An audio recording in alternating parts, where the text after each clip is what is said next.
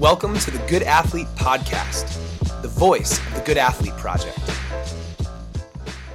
In health, fitness, and physical education, there might not be a bigger name right now than Dr. John Ratey. We're going to attach his CV in the notes for this podcast, and it's worth checking out. Let me give you the quick version. He has been appointed to professor, assistant professor positions all over the place. He's had grants, awards, fellowships, more than 60 peer-reviewed journal publications, and 11 books with a couple more in the making. And these are not dismissible texts. Driven to Distraction, for example, has sold millions of copies and is referred to in many circles as sort of the Bible of attention deficit disorders. He wrote A User's Guide to the Brain, very recently wrote the book Go Wild, and wrote the cornerstone text Spark, the revolutionary new science of exercise in the brain, in 2008, and since then the entire landscape has changed.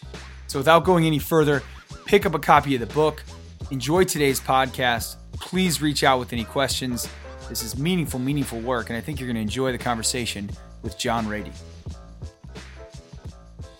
Do you think we're sort of, by asking a body built to move to sit down and be quiet, are we essentially inventing certain attention concerns? Yes and no. I mean, there are certain people that are outside the box, outside that realm. Sure, of course. That really do, have, no matter what they do, but without a doubt, we're finishing our fourth book on ADD. It's coming out maybe in 2021. Mm-hmm. And we always talk about the value of exercise as one of the major components of treatment.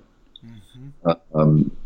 And in Spark, I talk about a number of people that stopped medicine because of it. And so it's always been for me a sort of a bifocal perspective of ADD and exercise movement.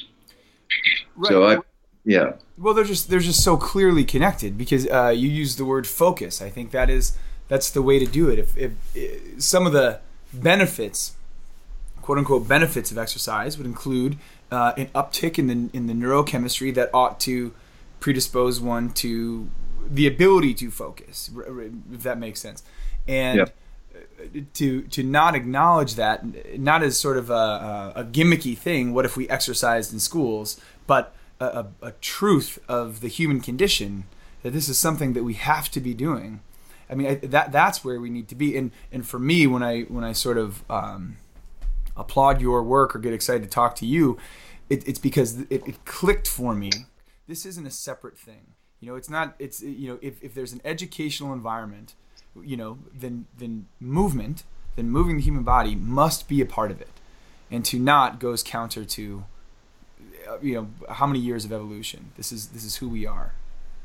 So, do you definitely could you give us one of the stories, and it doesn't even have to be one from the book, but of how one could even I remember some that sort of combined smaller doses of prescription medication with exercise to sort of get someone to an improved state?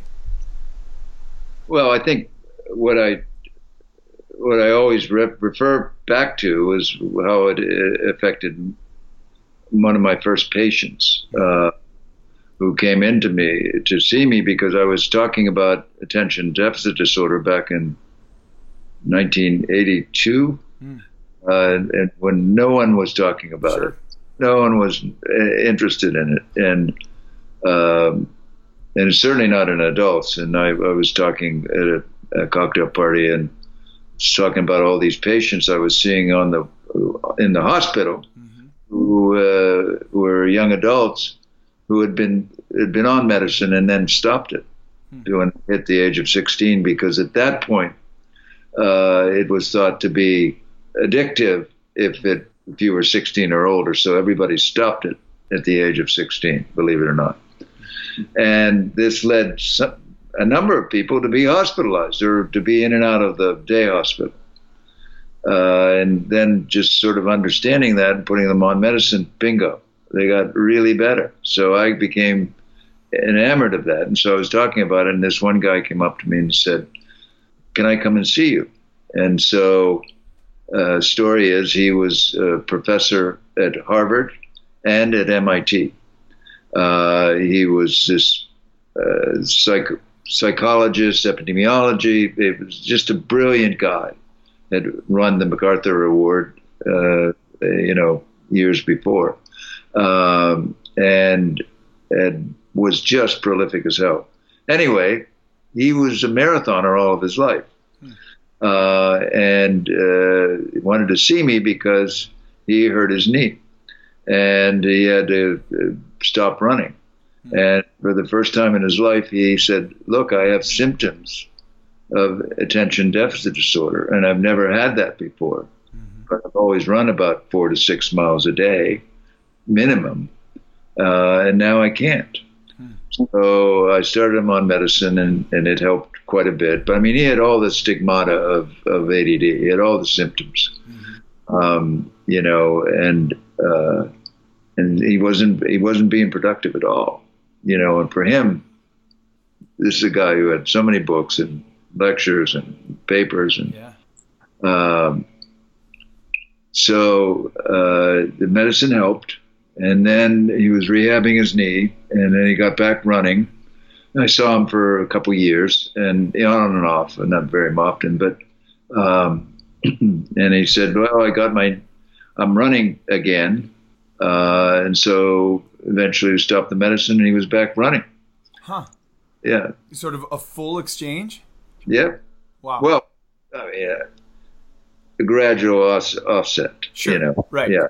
But eventually he got to a point where the running was all he needed? Didn't need medicine. Wow.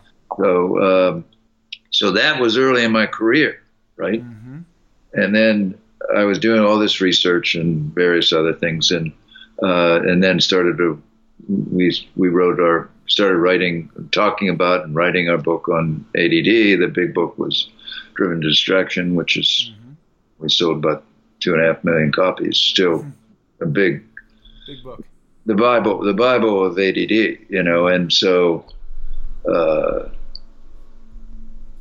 and so I was into that world, and then I started really becoming enamored of writing. So that's what led me to write Shadow Syndromes, and then A User's Guide to the Brain, and a couple of other books, and sort of as a parallel. I mean, I was talking about Ned.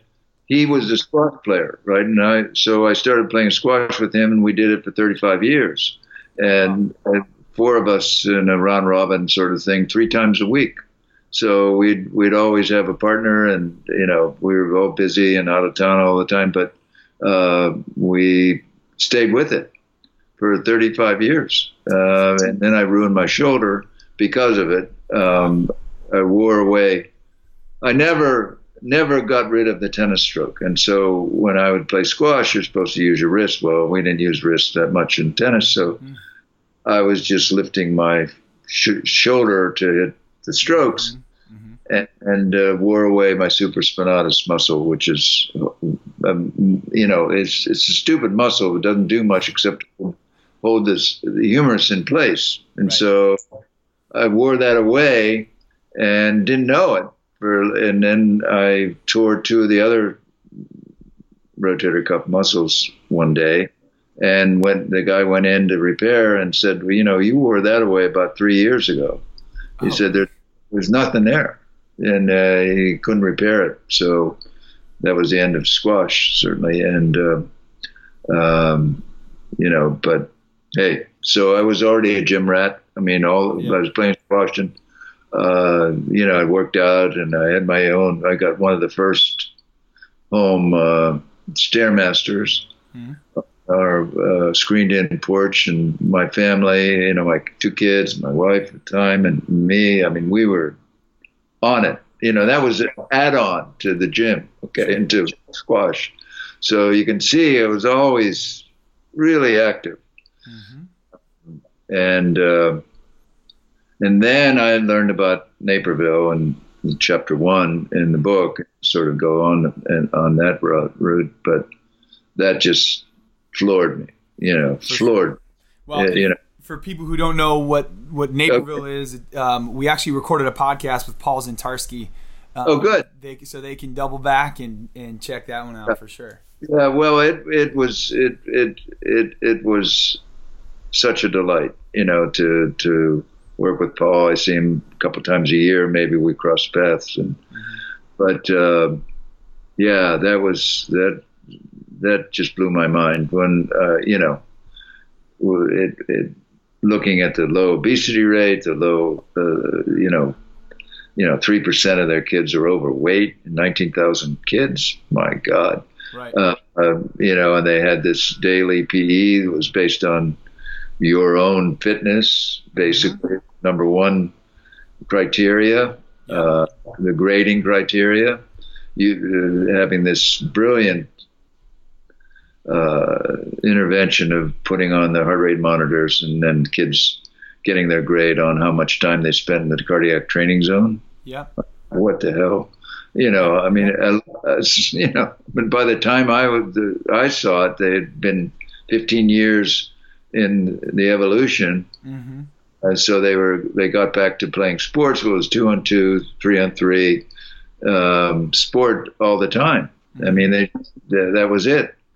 Everybody was moving. Everybody was important. They switched. You were competitive with yourself. Basically. And 99% of their kids, some years right prior, had taken the International Science and Math test, and which every country takes every 3 years, and we come into the low teens in the U.S., 16 or 18, and they came in number 1 in the world in science and number 6 in math. And I said, "What? The fittest kids in the world are among the smartest kids in the world." Right. So, bingo. That riveted me, and had this beautiful sort of seance with Paul and I'm blocking on his name now. Anyway, with the yeah, and well, it's just such a well done application of the science, which is a hard thing to do. It's usually, from what I've found, the transfer of academy to front, academy to actual application interaction with students is the hard part, and it seems like they were really getting it right. Phil Lawler was his name. Yeah, he was a real architect, and Paul, he had to win Paul over, and did in a few years, but sure. Those guys really took it to the next level, right, in everything, and really did a huge service to mankind. That it's really did, and I couldn't believe it. And still to this day, they're doing the program where every day they have 45 minutes of PE focused. A lot of it's focused on fitness, right? Not. And oh, by the way, since they've got everybody fit, they have won so many regional and state championships in every sport, not just the major ones, but like all these ancillary sports, because they have a lot of fit kids that are athletes. That's right. It really is amazing. You're right, and it strikes on so many levels. It's a fantastic idea. And when you say that it sort of changed the landscape, you're exactly right, because someone needed to be first. Someone needed to kind of take all this science, put it into action, demonstrate, or at least correlate, fitness and academic achievement and all these different things. And they did it, certainly pioneers. And I actually saw Paul the other week at the Illinois Health State Conference. We each had a different presentation, and it was really good to see him. So there's that actually brings me to the multiple applications and how this all sort of interacts. I also heard you were a fan of chaos and complexity theories. Oh yeah. Is this a true thing? Oh yeah. No, I went to back in the day, I went to one of the first conferences ever at the University of Maryland on chaos in medicine, chaos theory in medicine. I mean, there were a room of nerds. And I was there with my really brilliant, sort of nerdy friend who was one of my squash partners. Yeah. So he wasn't, but boy, was he brilliant. And so we went and had a great time talking about chaos theory and complexity. And I write about that in a couple of my books, in Shadow Syndromes and in User's Guide to the Brain. I talk a bit about complexity. Well, just amazing way to think about the world. Can you give us the cliff notes? And I think I heard you compare it to sort of the Newtonian theory. Yeah. Yeah. So Newton basically would say A plus B equals C for an equation. Mm-hmm.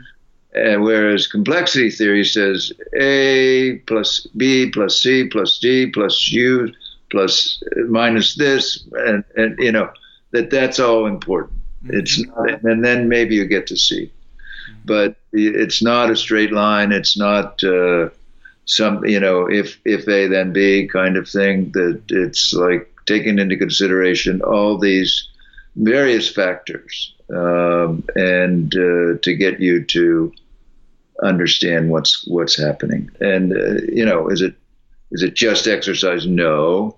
I mean, it's diet, it's sleep, it's being present, it's connection, it's being outside, nature. I mean, all those things that I talk about in Go Wild are important to bring about a healthy human and improve their sense of well-being, etc. I think it's so important, and I'd love to share with you. Maybe when we get off the air, I'll share a framework that we found very helpful. I started coming up with it in grad school, but it takes all of this into account. It's hierarchical. It's a little, I guess, Maslowian in the sense that we call it the bedrock. The base level is all physiology. It's eat, move, sleep. And then just above that, we have a tier that is language, communication, relationships, and it moves up from there. But what we've noticed, and obviously through your influence, and you know that you've known this for a long time, is that so many of the concerns, even in high-achieving people, maybe especially in high-achieving people, are appearing back down at sort of that base level, neglecting their nutrition. Maybe they have more sedentary lifestyles. Maybe they're not sleeping in the pursuit of doing more, and how they don't even recognize that they're throwing the system off. Yep. And Jim Loehr? I know that name, yeah. Yeah, well, he wrote, I'm trying to find out the name. I forget that. Always block on forgetting the name of his book. Anyway, it does all that. It looks at 4 different levels of a pyramid, and the top being purpose, meaning, spirituality, if you will. Below that is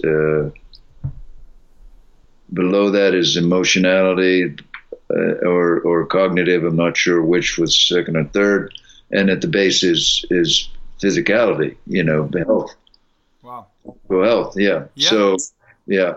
And it's so obvious once you hear it. It's so obvious. We've all been sleep deprived once or twice before, and we're just a shadow of ourselves the next day. We're all sleep deprived all the time with our devices. Probably, right. Yeah, no, that's a big epidemic problem in the world.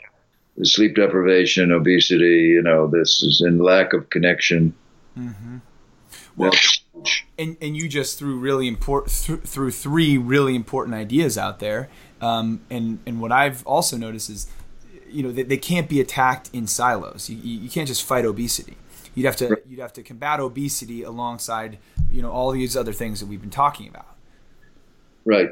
No, but what I find with wellness is that if you hit one lever, that's it.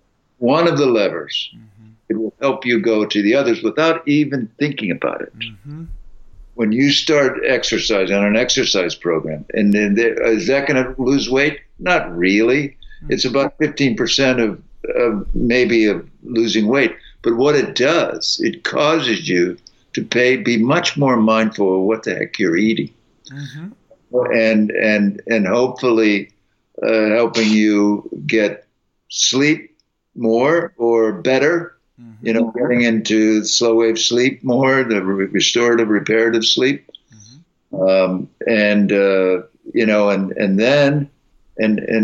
usually to today's world, not just going to the gym yourself, but I mean, you're involved with others. So you're more connected, which is sometimes a result of just being more active. Right. That's right. Yeah, no, it's absolutely right. And we use that term. We got to find the right lever for this individual or for this team of individuals or whatever it may be. And that's one of the reasons that we've enjoyed being in sports so much, because the motive is so clear. So you can enter a situation and say, couldn't we all at least agree that we're working toward X, and X would be the shared purpose of that individual group. Perhaps it's a conference championship or something along those lines. And then, sort of I would call it the magic of the workshops we run would be sort of coaxing out of young people, sometimes coaches and professionals as well, the clear desire that if I want to win a championship, I have to sleep better. I have to eat better. I have to be more, like, as you say, mindful or thoughtful of these components. And maybe it's not for the sake of those components. Maybe their health isn't even the primary aim. A championship is a primary aim. But we all know that that's okay in the short term. They'll probably still develop healthy habits and hopefully lead them down the path of a lifetime of wellness if we do it right. Right. Well, that's why I think, today in medicine, thankfully, it's shifting towards that, towards personal responsibility to be more well. Mm-hmm. Okay, that's the best treatment for any disease, and certainly as a preventative measure. The weller you are, the better you're going to be, and the less likely you're going to be hit by X, Y, and Z. Right. Or if you are, this is what you see now. I've just been talking about Alzheimer's disease. The best treatment and prevention for Alzheimer's disease is to live well. Right. Number one is exercise and diet. It's like, and then sleep, and then connection, which is huge. Being involved and being connected. That's why I always tell people, don't retire. Don't give up your day job. Change it. Relax in it. But don't do that without having a bevy of activities that if you want to then go tour the world or whatever. But you got to remain connected. Mm-hmm. You got to remain pursuing something and with others, which is really the secret. And that's why something like CrossFit is so useful for so many people. They get buff and all this other stuff, but basically they get connected. There's a community around it. That's right. Yes, that's why. And Orange Theory, the same thing. Now you can't get into Orange Theory unless you're already there. Right. In terms of Friday at 6, no way. There's already full. Right. And biking groups and spinning groups. And, I haven't done spinning in a while, but it's like, Soul Cycle and all those. It's not just the doing. It's not just the exercise. It's the connection. Mm-hmm. It's being accountable, hearing how persons or friends are doing. You make new friends. You go. People having Thanksgiving together that are in the same CrossFit class and didn't even know each other before. Right. It's it is a special thing, and it's the timing of that statement is funny because my uncle, who I love and admire a lot, he's turning 80 very soon, maybe in the next week or so, and is one of the most sharp, thoughtful, fit people I know. And he's sort of, now he does it very consciously. I think early in his career he was just sort of lucky that this is the way he was, but has now found it. It's been reinvigorated. He was a very good football player at Williams College out by you.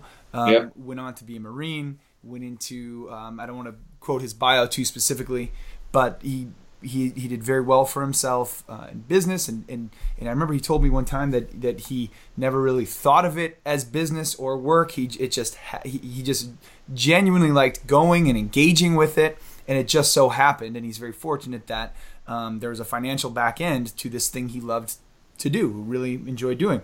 But what you're reminding me of is that once he was quote unquote retired, I just haven't seen that day. I don't think any of us have, because now he'll bike across Australia or something to that effect. There you go.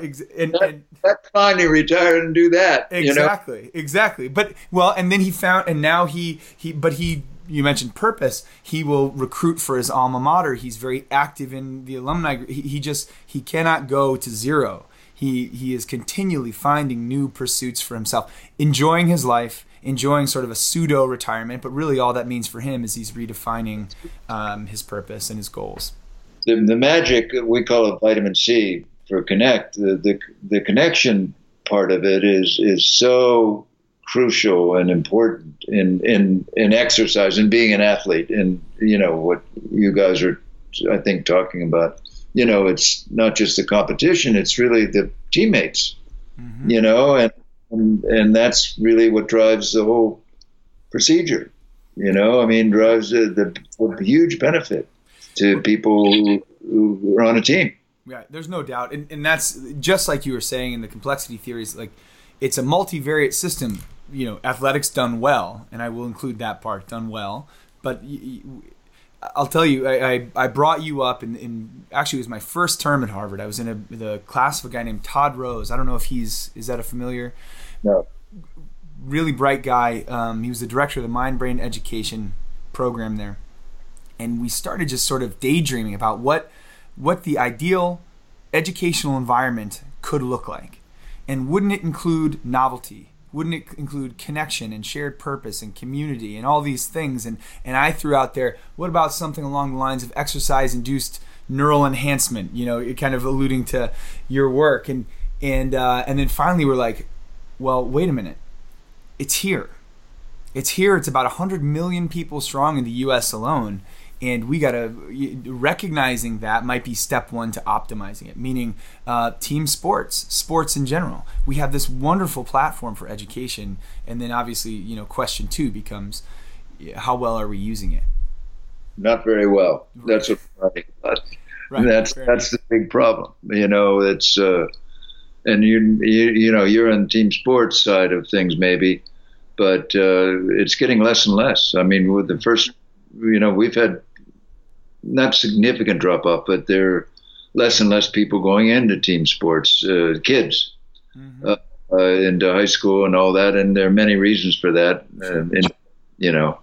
but it's not just worry about concussions, though that's something, but that doesn't, usually those people who would have gone into those sports are doing other sports. Right. Yeah. But I think in general, people are, with this thing. You just held up the phone, the supercomputer in our pockets. Right? Yeah. Unbelievable. And now it can do panoramic pictures with the new iPhone. That's incredible. I did my first one the other day. Oh, my Lord. But, what fun and what utility, what mastery we have over our environment. And, you don't have to remember anything and just go Google it, That's true. And like, certainly you're like, if you're like most people and you use GPS all the time, you're not very good at figuring out where you're going, I mean, without a doubt. We don't use that anymore. We don't use those, the part of the brain and the connection and the networks that are all connected to help us figure out where in the hell we're going, and so people are using GPS even to go home, and they're doing the same routes.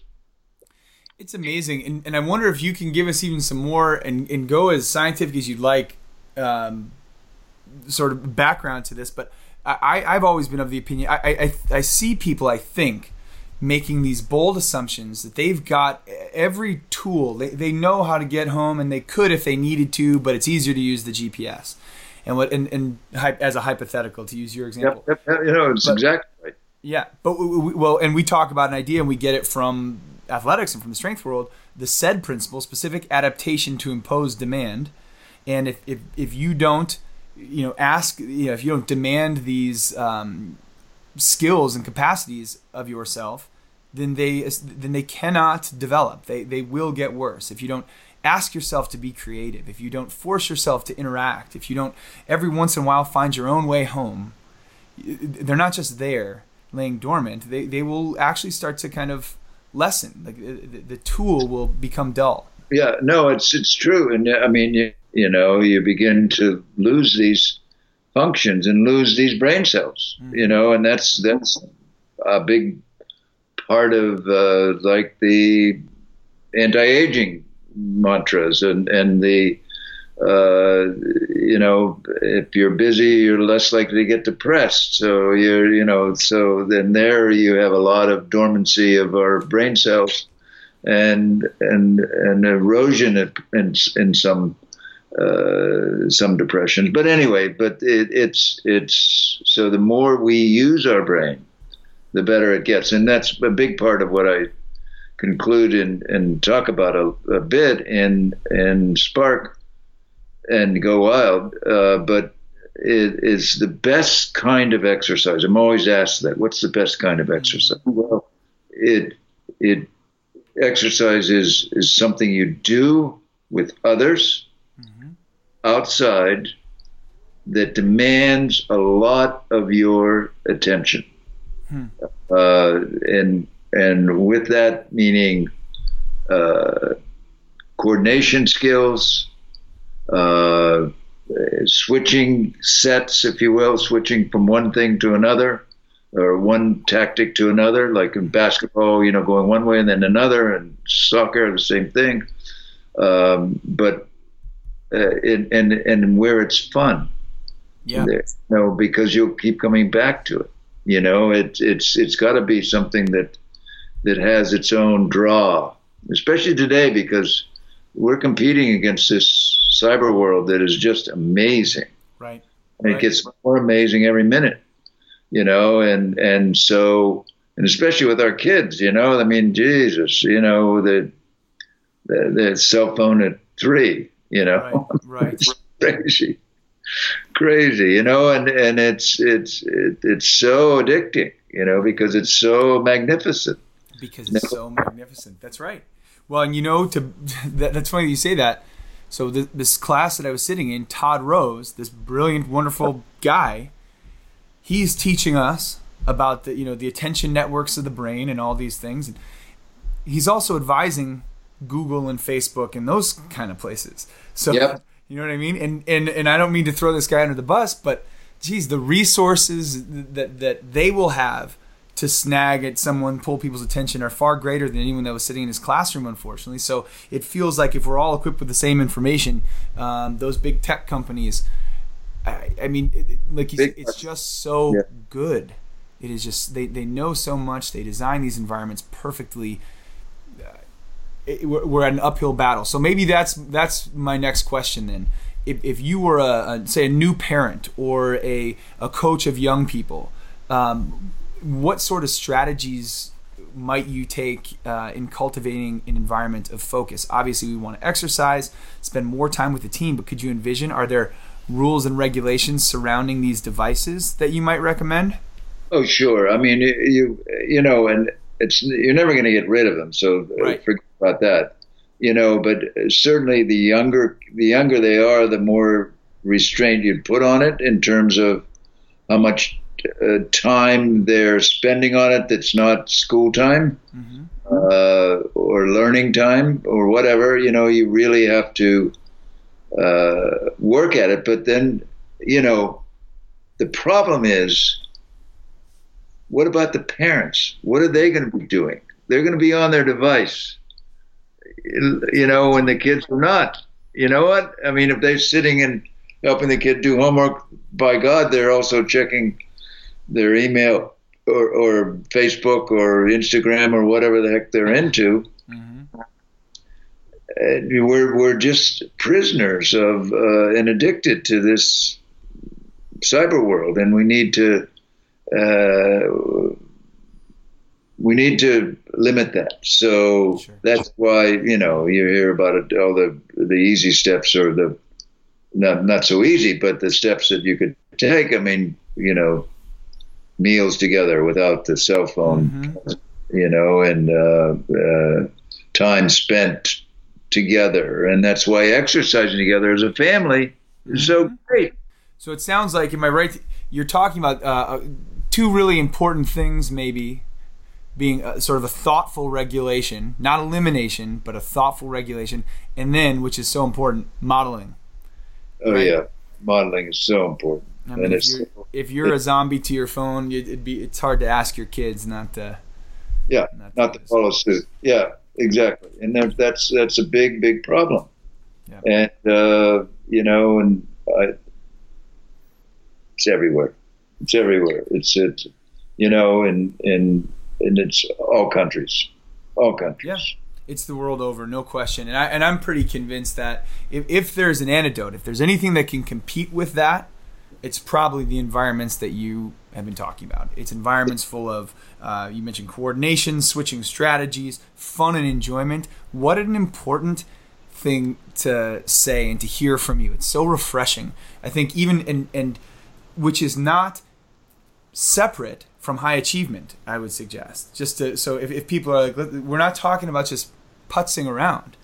Fun and enjoyment is essential for a lifetime of health and wellness, which is probably your best bet toward, in the accomplishment of any high achievement. To be healthy and well and enjoying oneself, wouldn't that give you a better platform to create from, to produce from?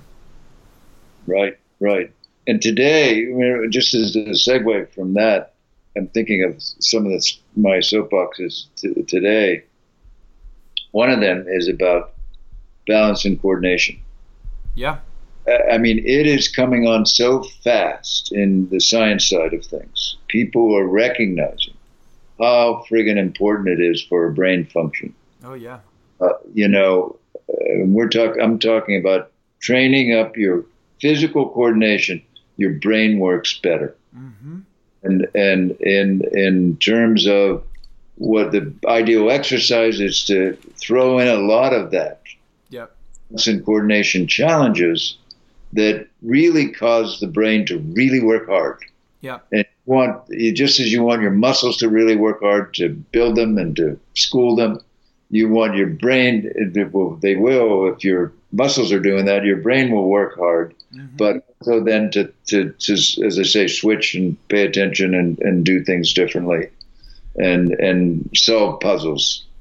So what do you do for that? What are some balance exercises that are like easy to fold in? Well, the easy ones are what you can do getting up in the morning. You can stand on one foot, brushing your teeth, stand putting on your pants, not sit down. And then if you're young and you have good balance, you can put your socks on standing up. And as opposed to sitting down. And there is balance challenges all through that. Then I just came from 4 days with Tony Horton, and and he's big on yoga and always has been. But why? Because it's balance coordination. He didn't even know it was that important, but it is. It's huge. It's huge, and they're because it really makes the brain work really that much better. The only research I'm doing is a study out in Central New York at a Center for Discovery, it's called, an autism center, 360 autistic adolescents. And we have a study we finished with 35 of the very most difficult autistic kids you can find anywhere. And we did 3 months of balance training. Focus. I mean, they get balance in their diet because it's the most amazing place I've ever been. But they get that anyway. Yeah, no, the kids are already doing. They run through. They have a couple rooms that they use occasionally, maybe two times a week, for walking on straight lines and Bosu balls and doing the usual balance challenges. But this was we set up so they did 3 days a week for 3 months, a very intensive. They spent a half hour doing these balance exercises, and it really had a significant effect on their performance, and just in general, their attention was better. They had much less disruptive behavior. They were more socially connected, and all these measures that they're taking all the time on these kids, and they were all together better. And part of that is that they were training up their brain. They were making a big part of their brain work that much better. Sure. Well, I think that's actually something, and maybe I stole it from you. I didn't even realize, but I've asked my mom to just do some single leg balance exercises before bed every night, and I think she's been pretty good at doing that. But that also leads me to a next question. As far as like habits and behaviors, a big part of this, it sounds like, is developing the awareness that these things are important, so that you can, when you're brushing your teeth, stand on your right foot for half the time, left foot for half the time. But the awareness that this might be important will lead, hopefully, to these next steps. What are some other ways you've found essentially make it easy for people to adopt these new practices, and then I think most importantly, to stick with them? Because I've actually given your book out and said to people, this is something we've got to do. And maybe they'll get started, but how do they stay with it? Well, they stay with it by recognizing how important it is. Like, for instance, the parking, walking from your parked car to wherever, and people want to get real close, blah blah blah. And today, it's brilliant. We have Fitbits, and my wife and I compete on our Fitbits how many steps we've had. Yeah. Today, because of the awareness, okay, I got to get 10,000 steps, which is a made-up number, but why not? I mean, that's a fact. Why not? It doesn't have any magic to it, but it gives a nice round number, and so people need to get their steps in. So they're willing to park farther away to walk. So that's one of the changes that is really positive about using our devices in the same way with the Apple Watch and various other things, Garmin's and whatever. They're very useful that way to generate, because we're generate the motivation to get there. To remind, it's more of a reminder than it is anything else. Mm-hmm. And people are walking the stairs more, and not just waiting for the elevator if it's available. And this is the problem with the hotels. You can't find where the hell the stairs are. Jesus, it's irritating. And so you wait. Stupid elevator, and much rather walk up and down the stairs. So. I agree with you. I agree with you. I actually just experienced that in Worcester, Mass, not too far from you, not long ago. I could not find the stairs. I had to go to the elevator with my key card, and that's what I had to do.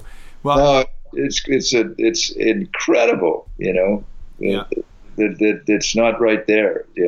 But well, so it sounds like I'm hearing step one is really understanding the importance of it, and having that be one's motive. And then two, are we geared sort of toward competition? I kind of heard you say it in two ways. I heard you whether it's internal and you're trying to hit your number of steps and there's a standard, or you compete against your wife. You compete. You know what I mean? Are we sort of naturally inclined to compete? Sure. We always. There is that tendency all the time, and people try to disown it or try to de-emphasize it. And I mean, we do too much of it in some areas, but we do too little in others. And it's okay to be competitive, but to make it the end all and the be all, what's the point? So you win amongst 4 people, you win your squash division. Like, okay, big deal, but in that individual game, you're going like gangbusters because you want to win. You want to do the best. And so that promotes you to figure it out and keep on it. I think that aligns with a lot of the stuff that we talk about, how there is a healthy way to compete, right? Like the desire to compete, if you're doing it in the right way, and that includes perhaps a conversation in ethics, if you're competing in the right way. But then also some humility in recognizing that at the back end, if it didn't pan out, well, number one, there's a good feedback loop there. Why didn't it pan out? What might I be able to do differently? But also, is the world over because of it? I think it's going to be okay. So, yeah. We're about at time, but I could talk to you all day. And I hope you're such a busy guy, always traveling to beautiful places every time I'm in town. But I hope I can buy you a cup of coffee someday, or even try to keep up with you on a jog sometime or something. Oh no! I do sprints because it's contained. I mean, my wife and I are jogging a bit, but we go a couple miles and that's it. And we do it at our pace, but we just came from ninja training with Tony Horton. Holy cow! 90X guy, right? Yeah. And I'm so lucky to get all these things. But and the end of the training, we had there were 28 of us, and we were coached by a bronze medalist sprinter who we went to the UCLA track, and so we had she put us through the paces of improving our times on sprints and 100-yard dash eventually, but mainly 20 yards and back and forth and high knees and she's just amazing. So that was a lot of fun, but yeah. So would it be inappropriate to ask how old you are? We don't have to publish it. What's your guess? My guess, if we're going to do that, my guess is almost irrelevant, and that maybe is my thesis, because I truly believe that when people say, I just am so excited to hear what you just said. I think a lot of people will say, well, I'm blank age, so I'm not going to go run sprints. I'm blank age, so this sort of training isn't right for me, right? Oh no, and I won the award at Tony's camp. I was by far the oldest. So he has a saying, "Aging is for idiots." So so I won the Aging is for Idiots award. I love it. Yeah, but I'm 71. So yeah. Well, which is just not very old to begin with in modern standards, and but the quality of the 71, I talk about this all the time. We've got this timestamp. Okay, it's on your birth certificate, but behaviors, thought processes, social interactions, these are the things that determine, at least in a traditional sense, how, quote, old one might be. When you no, and I don't even know. I can't even imagine the other. Right. Being old like that. Sit and watch TV or just whatever. Or even if you have a passion. Although you're 80-year-old riding across the world on his bicycle is great. It's fantastic, and then he's active in doing everything. I think people that are chronically busy and involved, and it doesn't matter what their age is. Mm-hmm.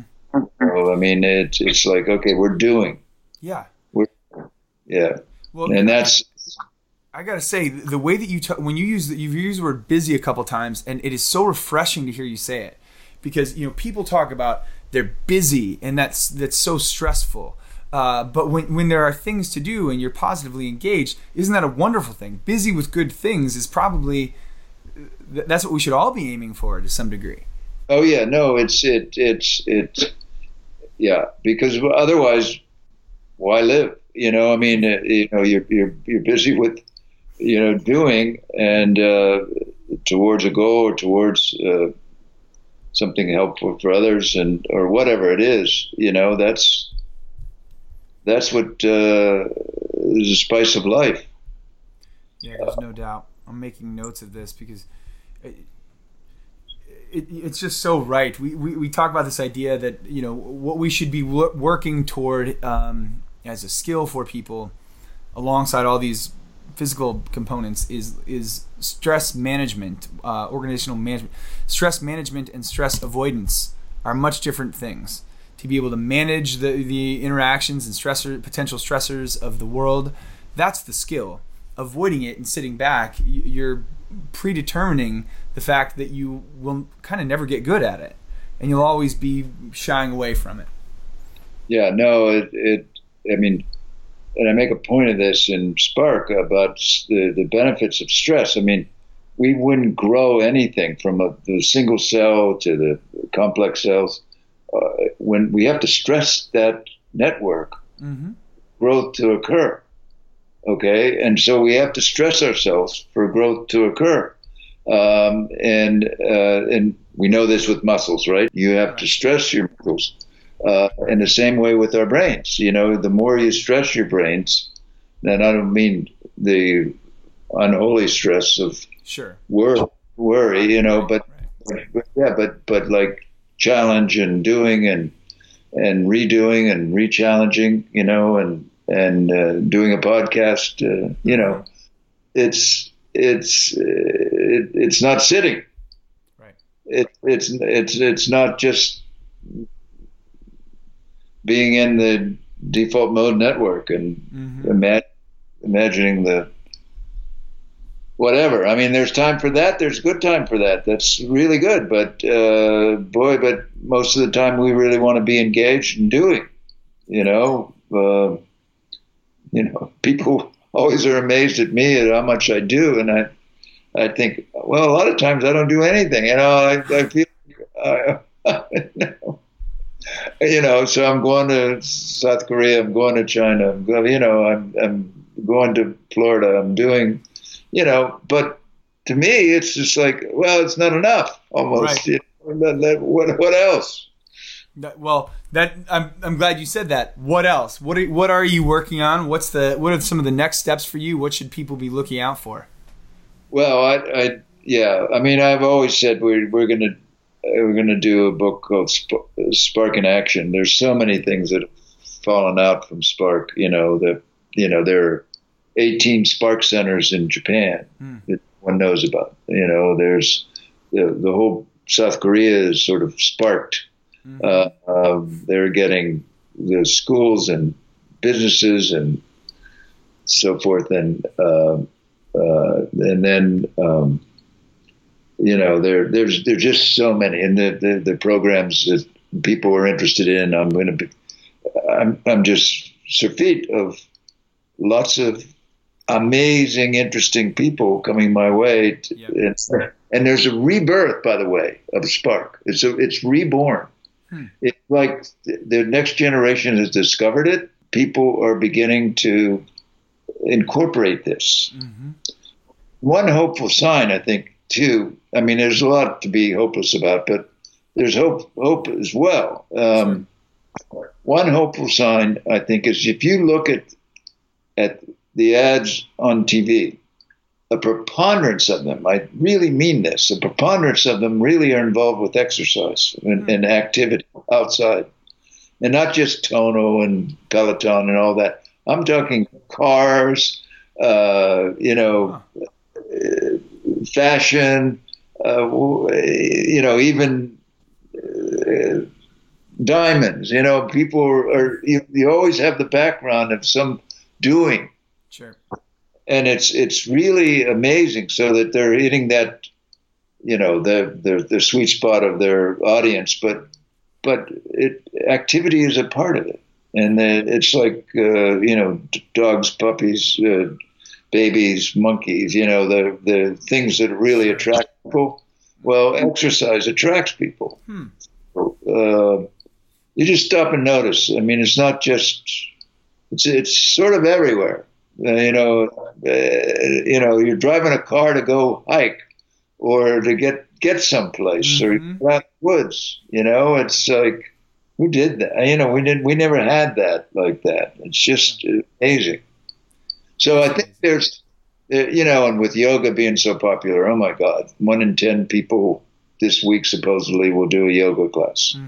Who would have think that? I mean, there's some people, I'm sure they're counting the people participating in yoga. So people that do hot yoga 4 times a week sort of flood the system. Right. But still, that's a lot. 8% of people are joined in a yoga something, I mean, who would have ever thought that? Right. The card carrying, millennial out here in Boston anyway, is somebody with a backpack who has a yoga mat and a water bottle. That's right. That's exactly right. They're everywhere. This is what they do. It's great. I think it's fantastic. Well, I hope you're right. I hope there's a resurgence, and I will say that if that second book, if Spark 2 essentially comes out, I would, for one, be so motivated to support you in that effort and whatever you needed. I know you have tons of support and you don't need help from anybody, but it's just it's just I'm so passionate about it. We have I'll tell you, we've got a Spark Study Club going on at our high school. Oh yeah. Yes sir.